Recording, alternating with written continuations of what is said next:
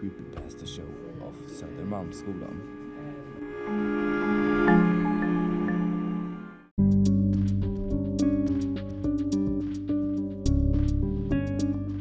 Hi, welcome to Creepypasta.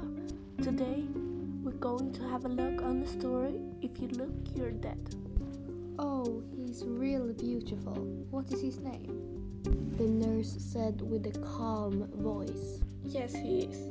I don't know, but now I will name him Boy. Mallory walked out from the hospital. She saw a crazy girl and her eyes were big and she was crying.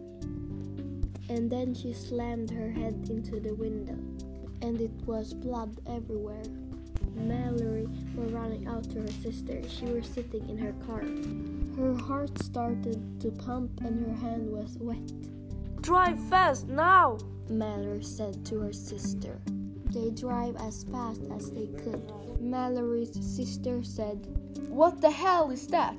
She was looking at something and her eyes went big and she was crying. Mallory tried to slow down, but her sister drove faster and faster. The car collided with a truck. Mallory and her sister was okay, but when they were out from the car, Mallory's sister were going into a fire. When the car and the truck collided, it started to burn. Mallory saw her sister burn to death. Mallory blacked out and fell down to the ground. Then someone screamed, "Let her into the house!" Someone helped Mallory up and then they were going into a big house. They put Mallory on the bed and she slept for hours. She woke up with a voice from the TV. Everyone, stay calm. If you stay at home, you should survive. It was a lot of people in the house and they were talking. What are we going to do? No one's answering on the phone. Mallory stand up and asked everyone in the house what was going on. They answered, It's some sort of attack, and if you look at it, whatever it is, you're dead. Or it makes you want to kill yourself. A few people in the house told Mallory. The phone was ringing and the cops answered. They asked where they were and told them that everything was going to be fine. Everyone was breathing out. Everything is going to be fine. Someone was knocking on the door. Yes, the cops is here!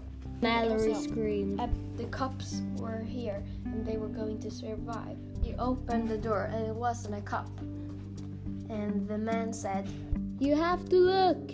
Behind the man it was a black scary thing. It had yellow eyes and it looked like a human but much bigger.